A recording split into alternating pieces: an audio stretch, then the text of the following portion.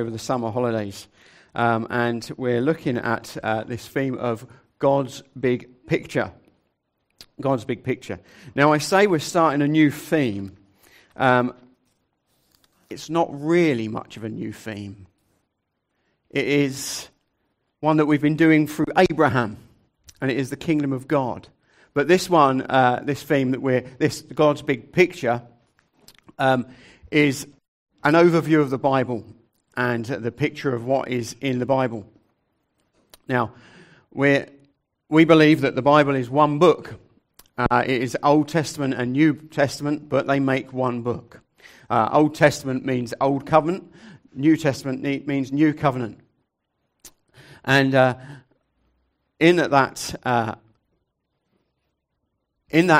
one book, there is this overriding theme of salvation through Jesus Christ. It is Christ's story, okay? And in the Old Testament, we see the promise of a Saviour, and in the New Testament, we see the fulfillment of that Saviour. That's the Bible as we believe, as we know and believe in it as one book. But within that whole theme, that whole storyline of Jesus and the salvation story, runs another theme that is intertwined and cannot be unravelled from it as well. And that is the kingdom of God. And we believe that the Bible teaches us that the kingdom of God is God's people in God's place under God's rule and blessing. Now, most of you should be aware of that in the sense that Richard has been taking us through Genesis, hasn't he, for the last 3/4 of a year, nearly a year. And we're at the story of Abraham, and actually Abraham has just died and Isaac has just come onto the scene. And he reaffirms this promise. God's people in God's place under God's rule and blessing. So this morning, my aim is to recap over Genesis through 1 to 12. Okay? I've got a lot to do. I'm hopefully going to keep it nice and short and sweet.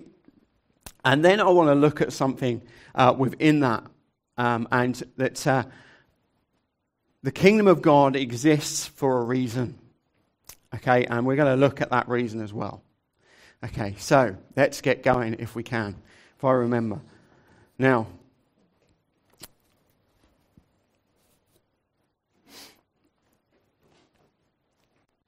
Genesis chapter 1, we have the creation story. We have the creation story.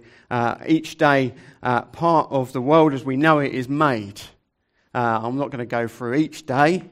I can't even remember myself in which order they happen. But Genesis 1, we have the creation story.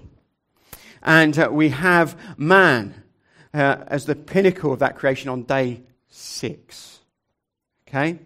We have man as the pinnacle of that creation on day 6. In Genesis in chapter 1, we have verse 26. Genesis chapter 1, verse 26, it says, "Then God said, 'Let us make mankind in our image, in our likeness, so that they may rule over the fish of the sea, the birds in the air, and livestock, and all the wild animals, and over all creation that move along the ground.' So God created mankind in his own image. In the image of God he created them. Male and female he created them. And he blessed them." So we have day 6, the pinnacle of creation. And if we stop there, we think it's all about us.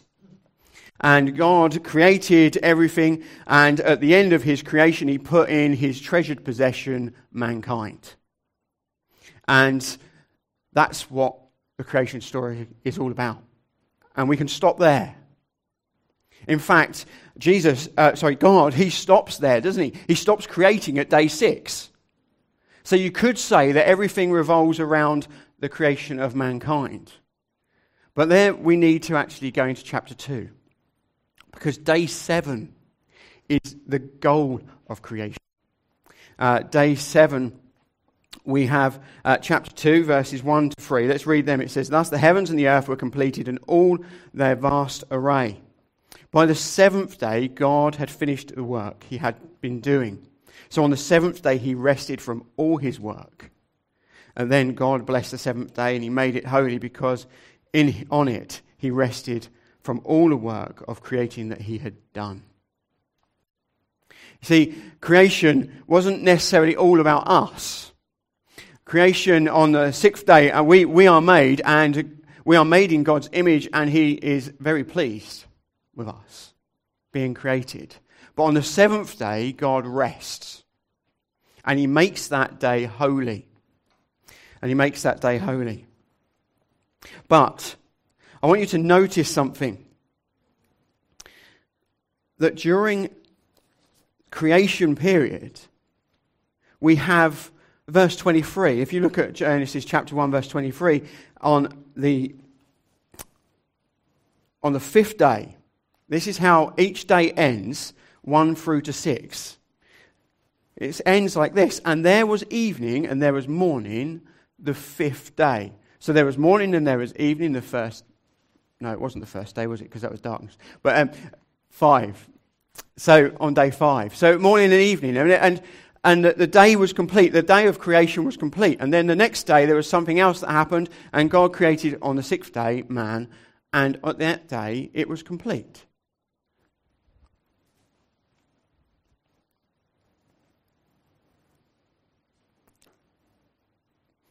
Verse 31. God saw that all he had made was very good. And there was evening and there was morning the sixth day. What do you notice about day 7? There is no completion of it.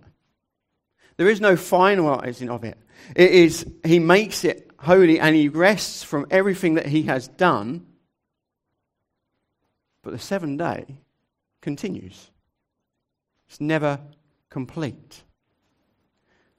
You see, God creates the world and he creates everything in 6 days. He makes us on the sixth day and he is very pleased with us. He makes us in his image. But on the seventh day, he rests from creation.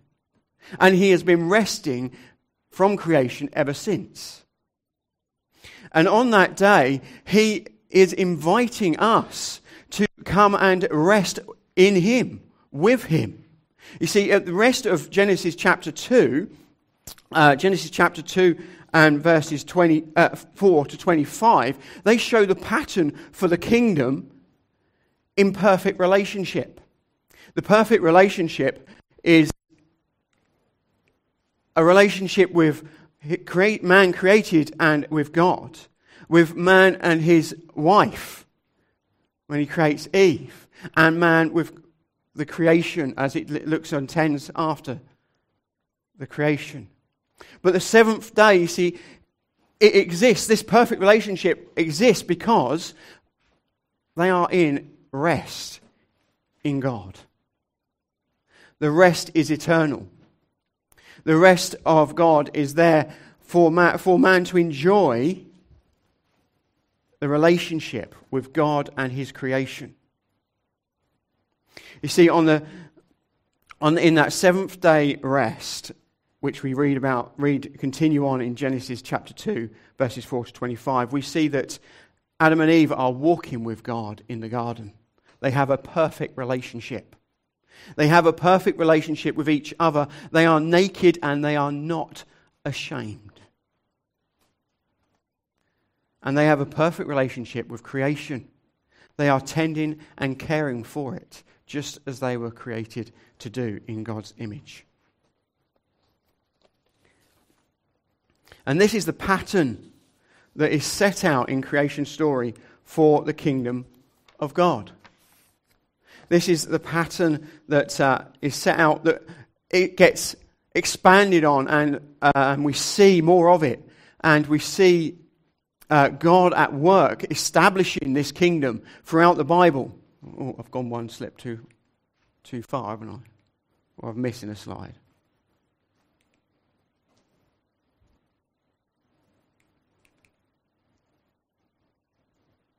It's not doing what I want it to do.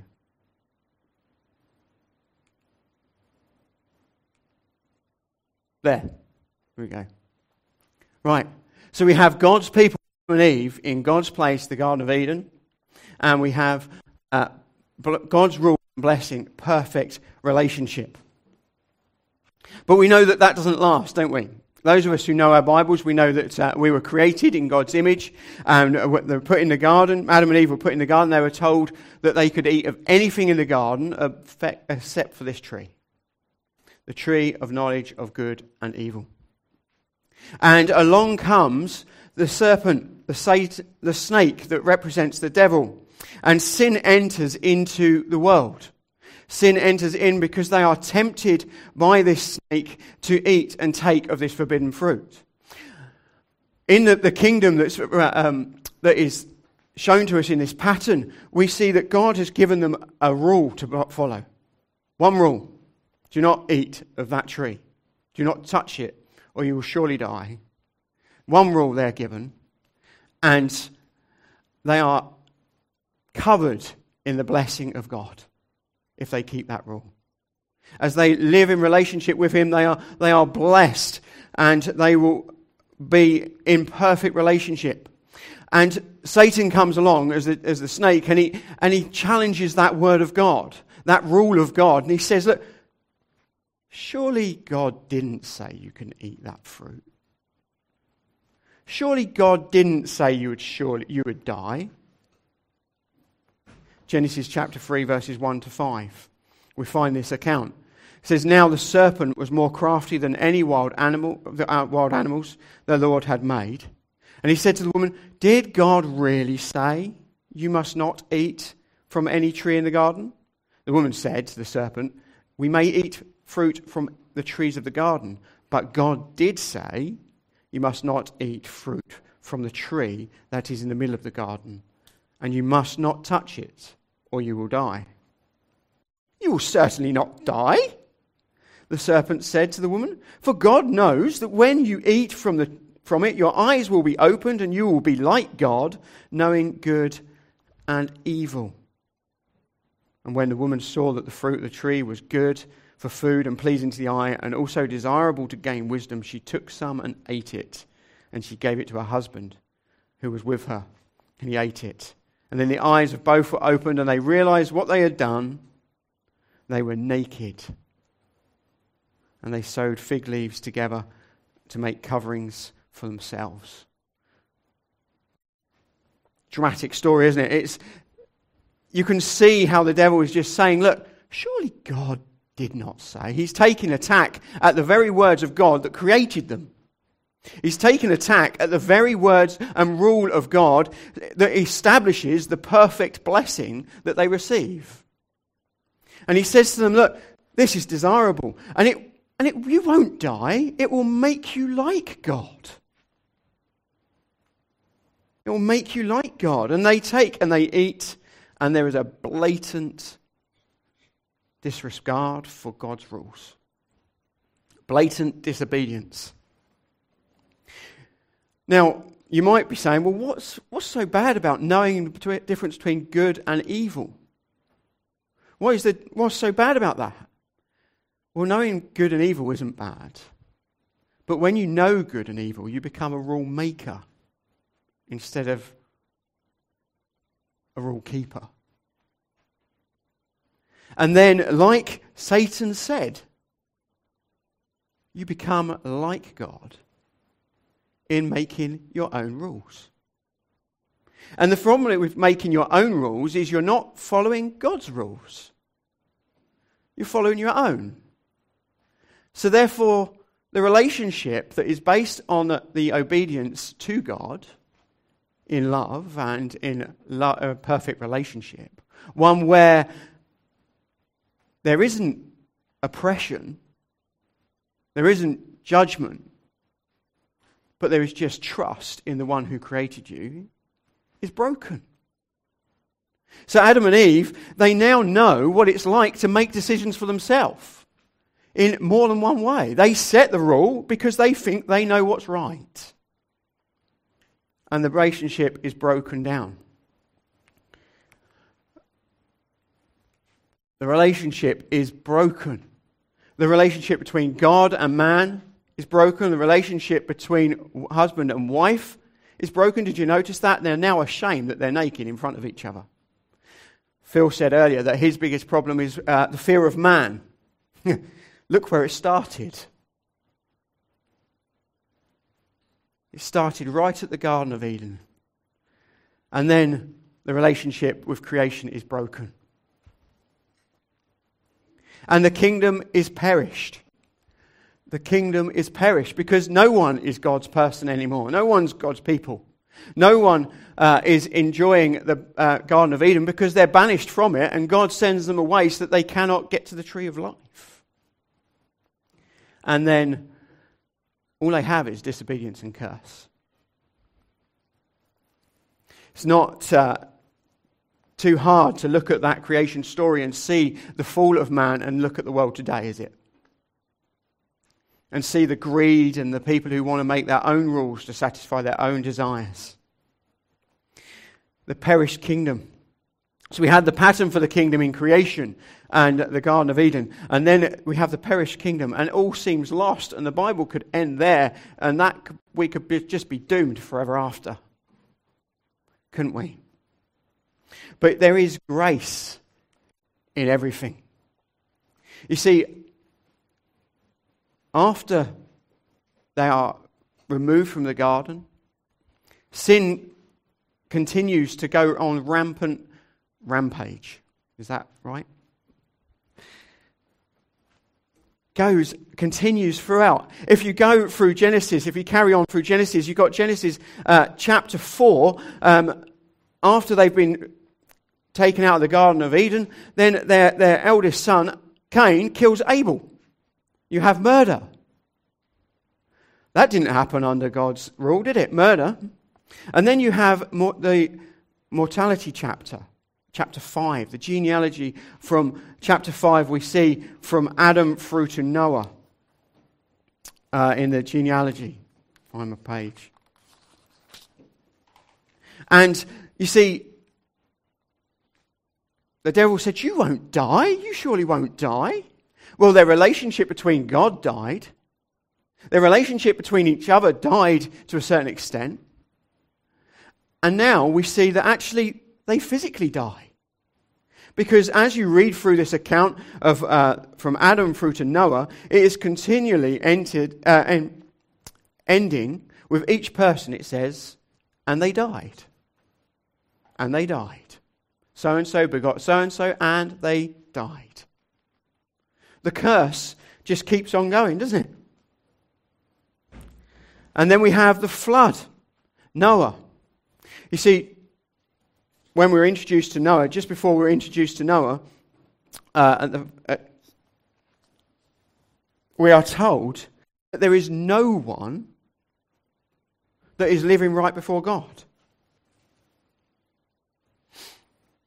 No one that is living right before God.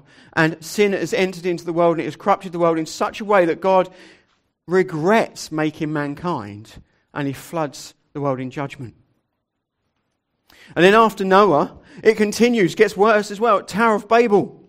Everyone thinks that they are so good, they are so wise, they know what is good and what is evil, and they can make their own decisions, that they think they're so good they can build a tower to reach the heavens and make themselves God. Sin enters the world, and God's judgment is given to each one.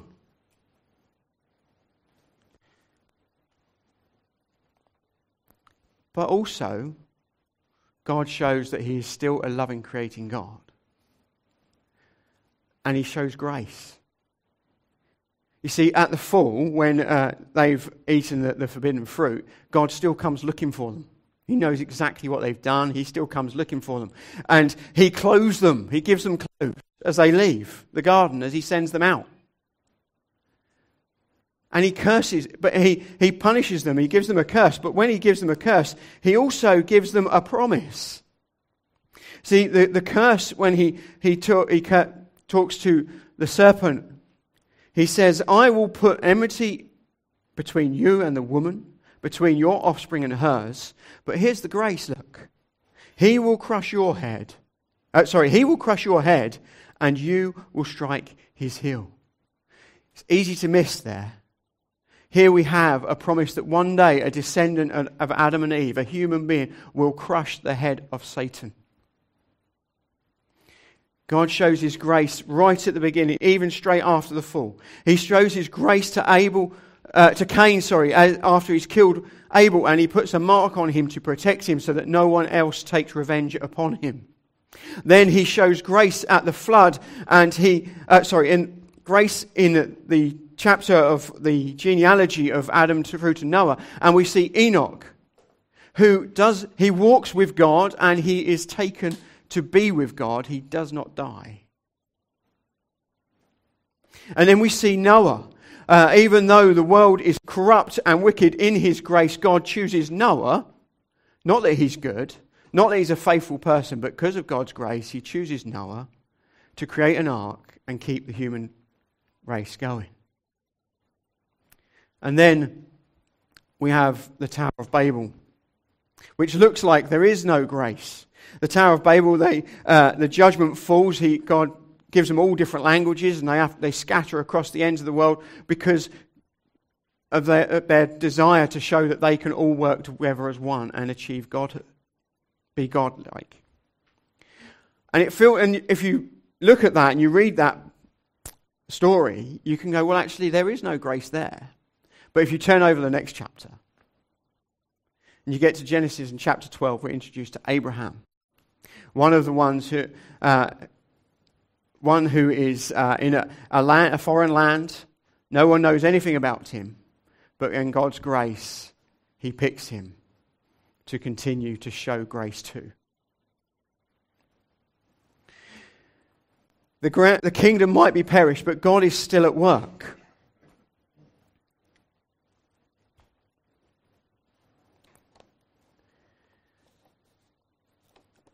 And he shows his grace. And I want you to notice a theme there as we look through, as you see those God showing grace, that he uses one person each time.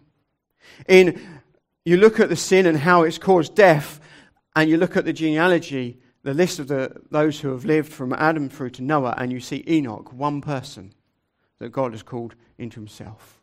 And you see that actually, even though we are cut off from God, there is still hope that we might end up in that blessing once again. We see Noah. Noah, in all of that time where all wickedness is rife, we see Noah is picked out. And God makes a promise with him that he will never flood the earth again and that his descendants will multiply. And now we have Adam.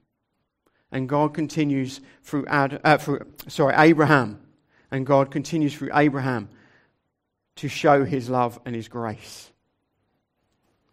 If you go to Genesis chapter 12, verses 1 to 3, we're introduced to Abraham. And we're introduced to the promise of a new kingdom.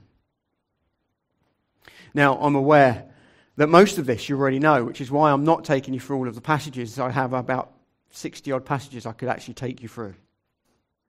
And we've actually been looking at this, the story of Abraham in the morning services. And if you would like to know more about Abraham, then please do go back. There's recordings online that you can listen and hear about the life of Abraham. But this is the promise that God says to Abraham. Chapter 12, Genesis chapter 12, verses 1 to 3. It says, the Lord had said to Abraham, go from your country, your people, and your father's household to the land I will show you. I will make you into a great nation. I will bless you. I will make your name great, and you will be a blessing. I will bless those who bless you, and whoever curses you, I will curse, and all people on earth will be blessed through you. We have the promised kingdom. You see, we have God's people, Abraham. I will make you into a great nation. I will bless you. I will make your name great, and you will be a blessing. God has chosen Abraham to re-establish the kingdom of God. And he has given him a place. I will make you a great nation. And he's given him a blessing, look. And you will be blessed.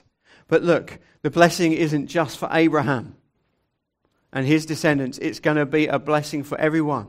All the peoples of the earth will be blessed through you. And we're coming back to the Garden of Eden and creation and the original kingdom.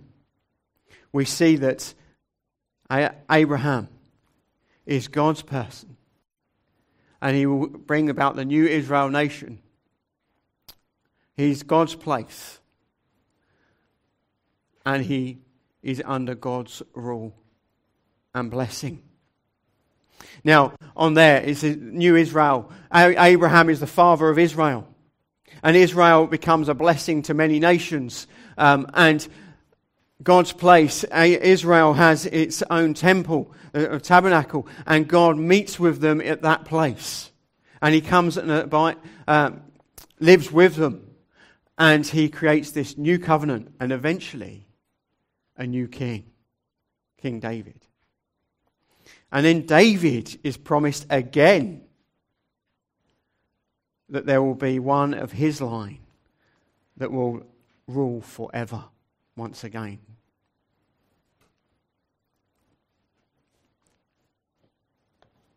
Now, that is as short as I could condense it down in 12 chapters. And if I've missed anything, please come and ask me afterwards, or if you want to catch up on it, like I say, there's the sermons online. But what does all this mean for us today? What does it mean for us today? We have this promised kingdom in Abraham, and yet what does it mean for us? Well, Abraham is known as someone who trusted in God. Hebrews tells us that his faith was credited to him as righteousness. Yet he saw the prophesied kingdom, but he didn't see the kingdom in its fulfillment. You see, the Bible, this one book, the Bible, is the story of salvation, and we've just touched on the can't even think now.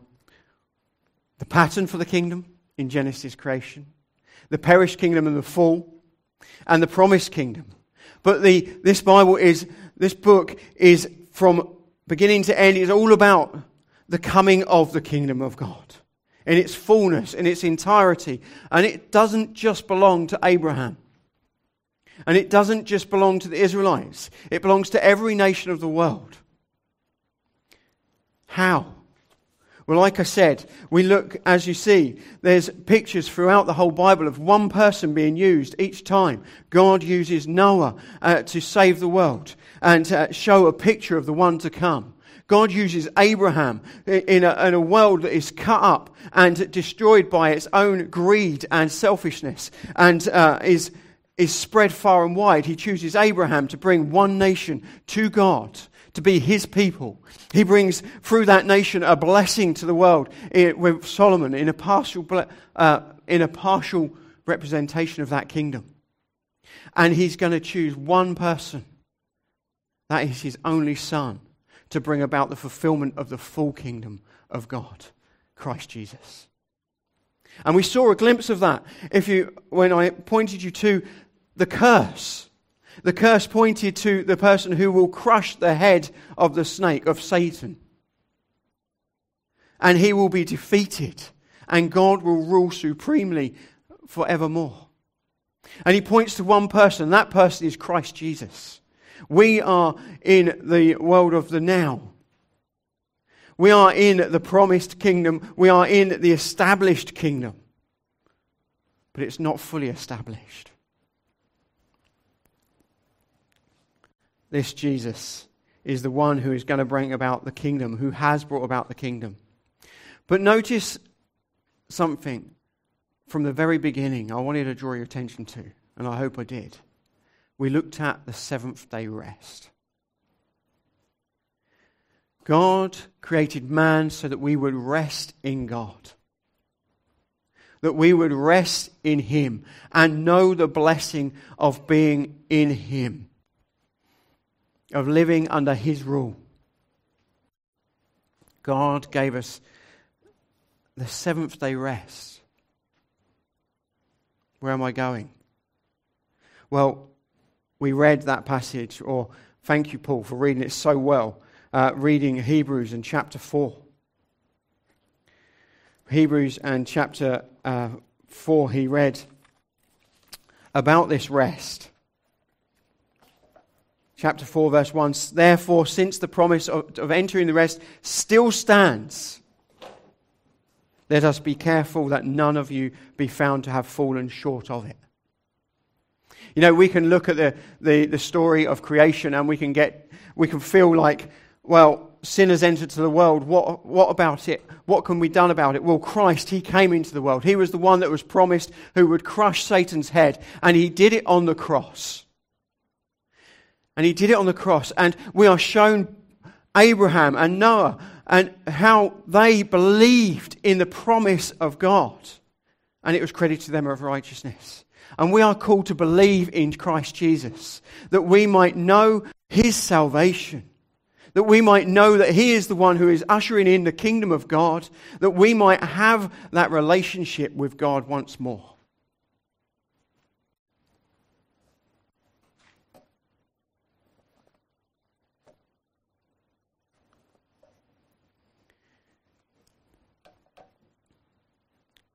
God has always ruled in sovereignty. We can read the fall and think, well, that's it. God is no longer in control. Satan is. But that is not the case. God knew what he was doing from the beginning of time. Ephesians 1 tells us, praise be to God, the Father of our Lord Jesus Christ, who has blessed us in the heavenly realms with every spiritual blessing in Christ. For he chose us in him, get this, before the creation of the world, to be holy and blameless in his sight. In love, he predestined us for adoption to sonship through Jesus Christ, in accordance with his pleasure and will, to the praise of his glorious grace, which he has freely given to us in the one he loves.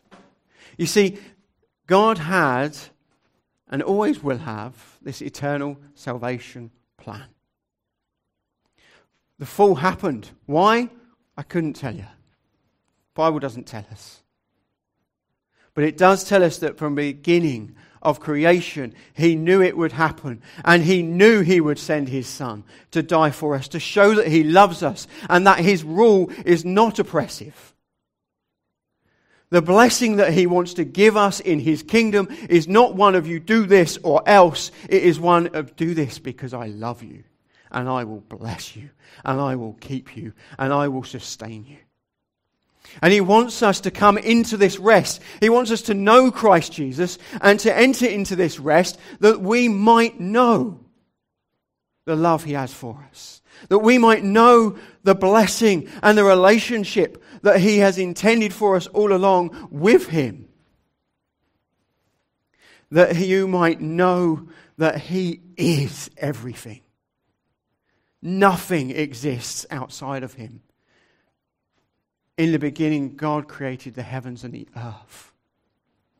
Nothing exists outside of him. But nothing exists outside of Christ as well, because in the beginning was the Word, and Word was with God, and the Word was God. Who is the Word? Who is the Word? Christ Jesus, isn't he? And if we have faith in him, like Abraham had faith in God and his promise, then he promises that we will know him in all perfectness.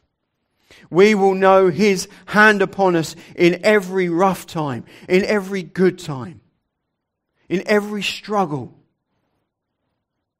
There is no time where you will be outside of God's grace. Now I ask you, do you want to know that? Do you want to be part of that kingdom that is perfect, that is in everlasting relationship, where every relationship is worth more than gold? Where your relationship with God brings you eternal blessing and glory with him? If you do, it's not too late, because the rest still stands and is available for us today. Today, if you hear his voice, if you hear the gospel of God, do not harden your hearts, but accept him.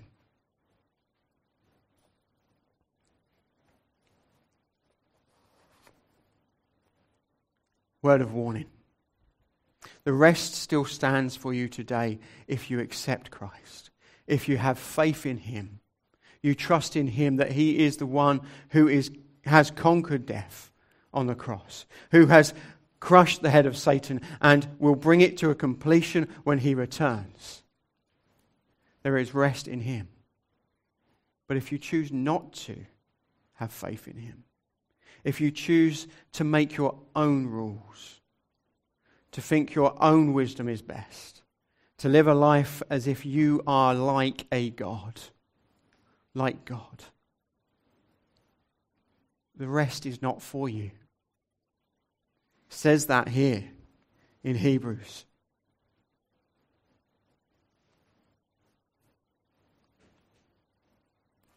So I declared on oath in my anger, they shall never enter my rest.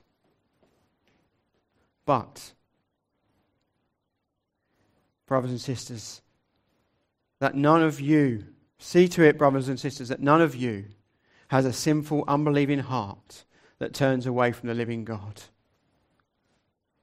But encourage one another fully, as long as it is called today. This is chapter 3, verse 13. But encourage one another daily, as long as it is called today, so that none of you may be hardened by sin's deceitfulness.